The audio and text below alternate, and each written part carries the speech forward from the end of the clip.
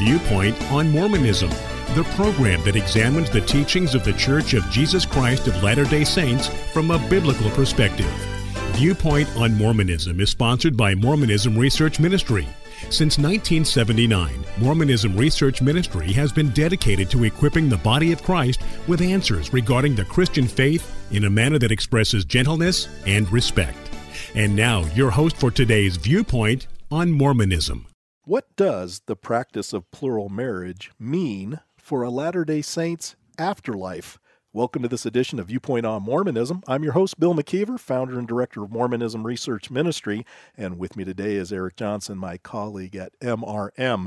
This week we've been looking at an article that was in the July 2020 edition of Ensign Magazine. It's found on page 17. Titled, Why Did They Practice Plural Marriage in the Early Days of the Church? It's written by a woman by the name of Kate Holbrook, who works with the Church History Department. It's not a very long article, 3 longer paragraphs, but there are some things that she says that we feel are worthy of scrutiny. And so today we're looking at the last paragraph that she has in this article. What does she say, Eric? Some church members wonder what our past practice of plural marriage means for the afterlife. Church leaders have taught that plural marriage is not necessary for exaltation or for eternal glory.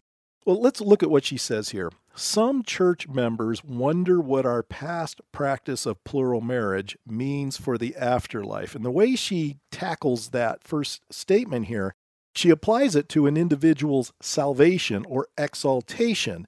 And she says that church leaders have taught that plural marriage is not necessary for exaltation or for eternal glory. Now, Mormon apostle Bruce McConkie, who was the son-in-law of Joseph Fielding Smith, who was the 10th president of the Church of Jesus Christ of Latter-day Saints, he concurs with that statement. What did he say in his book, Mormon Doctrine, on page 578? Plural marriage is not essential to salvation or exaltation. All who pretend or assume to engage in plural marriage in this day, when the one holding the keys has withdrawn the power of which they are performed, are guilty of gross wickedness. Now, he's referring to what are known as the fundamentalist groups. They refer to them as splinter groups from the Church of Jesus Christ of Latter-day Saints. Some of these groups actually formed right after the manifesto came out, and they disagreed with Wilford Woodruff's mandate that plural marriages would no longer be solemnized. But McConkie is holding the position that you did not have to engage in a plural marriage lifestyle in order to be saved. But this is a mixed message when you look at the entire picture of Mormonism, because as we brought out earlier in the week, Brigham Young certainly didn't agree with that. Brigham Young made it very clear in August of 1866, and if you'd like to look up this quotation, it's found in the Journal of Discourses, volume 11, page 269.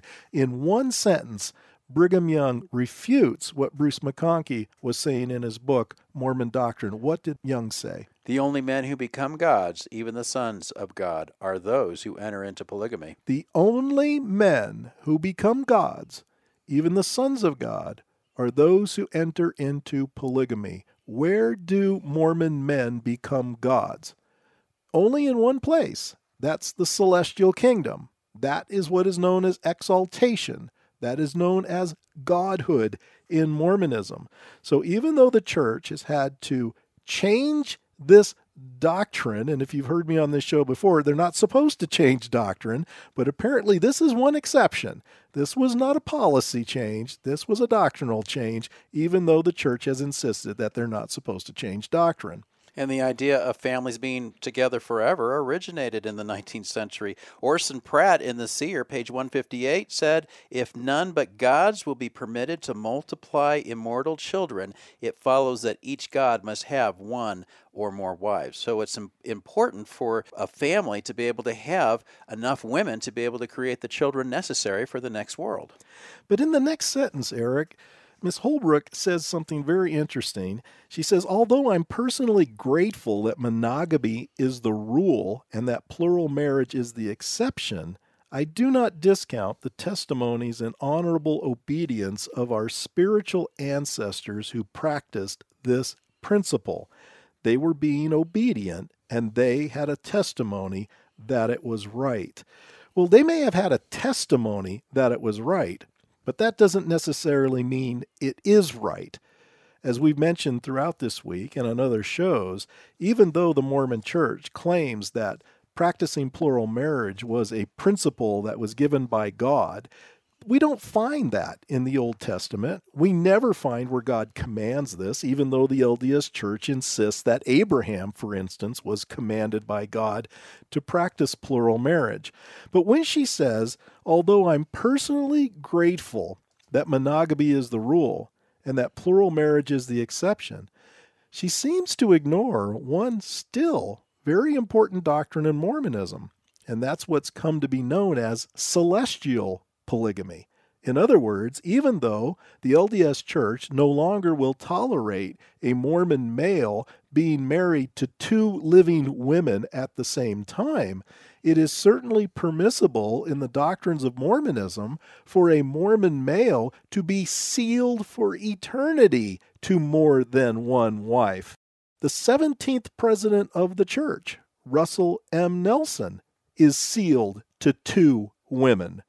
His current wife, Wendy, is going to have to move over when they pass away for Russell M. Nelson's first wife that he married. The same is true for Dallin Oaks, who is a member of the first presidency, the first counselor to Russell M. Nelson. He also is sealed to two women, and that his current wife, Kristen, is going to have to also move over for Dallin Oaks' first wife, June Dixon, after they pass away. So polygamy is still very much a part of Mormon theology, even though it's not being practiced quite the same way as it was practiced in the 19th century. When Miss Holbrook says she's personally grateful that monogamy is the rule and that plural marriage is the exception, I have to assume she probably knows that if she was to pass away, her husband could marry another woman, and if that woman was not already sealed to another man, her husband could be sealed to that woman, and therefore Kate Holbrook would have to move over for her husband's second wife. It's still a part of Mormonism, folks. It has not gone away. But what is fascinating is how she shows what I think is her disdain for this doctrine by claiming that she's personally grateful that plural marriage is the exception. It's not the rule. The way it is right now in this mortality, that's true. But what I find fascinating is, though she doesn't seem to be quite as adamant about her dislike for the practice, Mitt Romney, a current senator from the state of Utah, certainly expressed his abhorrence for this doctrine when he was running for president. What did he say there, Eric? The practice of polygamy is abhorrent. It's awful, and it drives me nuts that people who are polygamists keep pretending to use the umbrella of my church. He told the Examiner, "My church abhors it. It excommunicates people who practice it, and it's got nothing to do with my faith." It's got nothing to do with his faith. Now, if he means that within the context of having two or more living wives for one Mormon male, then okay, perhaps he's correct in that, if that's what he's trying to get across to us. But when he says the practice of polygamy is abhorrent, it's awful, and it drives me nuts, I wonder how many folks know that Mitt Romney is the product of a plural marriage relationship, because he is. Now, I'm not at all implying that Mitt Romney's father was a practicing polygamist, but there was an article in the church-owned Deseret News that came out on February 25th, 2007, titled "Polygamy Was Prominent in Romney's Family Tree." And it opens up with this paragraph. While Mitt Romney condemns polygamy and its prior practice by his church, the Church of Jesus Christ of Latter-day Saints, the Republican presidential candidate's great-grandfather had 5 wives, and at least one of his great-great-grandfathers had 12. So it's easy for him to say it's so abhorrent, but his ancestors obviously didn't think it was so abhorrent or awful. It probably didn't drive them nuts. But when he says It drives him nuts that people who are polygamists keep pretending to use the umbrella of my church. That's an interesting accusation because, Eric, you and I have talked to practicing polygamists, and they have the impression that they are the true church. It's the Church of Jesus Christ of Latter-day Saints that abandoned this practice of polygamy as it was set forth by Joseph Smith and Brigham Young and John Taylor. They give us the impression that it's the Mormons that are trying to be under their umbrella because they think they're the ones that are still being true to this practice and true to their founding prophet, Joseph Smith. We have active polygamist groups in Utah here today that would say exactly what you're saying, that they are the true church, that the LDS church is the apostate church. We've got the Allreds, the Kingstons, the FLDS. These groups have thousands of people involved in them. So for Romney to make it sound like polygamy doesn't play a role, when today we know the top two leaders of the church do believe in polygamy. Yes, it's only in the spiritual sense, but still, they do believe they're going to see both of their wives in the next life and that they will have a chance to be able to add on other wives as well. So polygamy is not a dead issue. No, it's not a dead issue at all. And so when Romney tries to give the impression that it's got nothing to do with my faith, well, again, you need to ask what you mean by that, Mr. Romney. Are you talking about having two or more living wives at the same time? Okay, we'll give you that. But polygamy certainly has much to do with the LDS faith today. You cannot go backwards and erase this. If you don't like it, you can't erase it, because to get rid of this idea of having polygamy in the hereafter, you would have to take away all those wives that were sealed to Brigham Young, all those wives sealed to Joseph Smith, all the wives that have been sealed to other polygamists in years gone by. And that would probably be difficult for even many modern Latter-day Saints to swallow. I want to reiterate what you were saying earlier, that Kate Holbrook said she's personally grateful that monogamy is the rule and that plural marriage is the exception. And I wanted to say one more time, it's not the exception in the next life, that polygamy will be reinstituted. This is what Bruce McConkie says in Mormon Doctrine, page 578.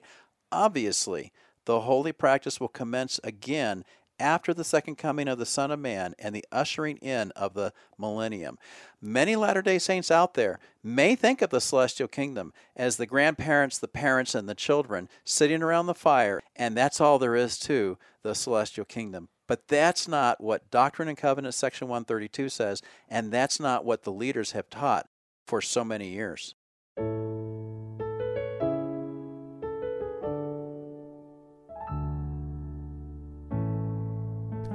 Thank you for listening. If you would like more information regarding Mormonism Research Ministry, we encourage you to visit our website at www.mrm.org,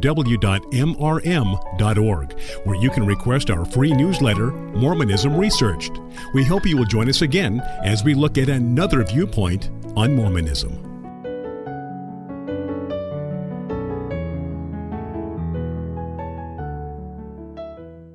How would you like to have Mormonism Research Ministry address your church on the subject of Mormonism? MRM's Bill McKeever and Eric Johnson have spoken at many Christian churches all over the country. You see, they can tailor their presentation to meet your church's needs. Anything from a one-day basic introduction to a weekend symposium. You'll find these PowerPoint presentations clear, articulate, and presented in a Christ-honoring fashion. So let your pastor know today that you'd like to have MRM speak at your church. Write us at contact@mrm.org.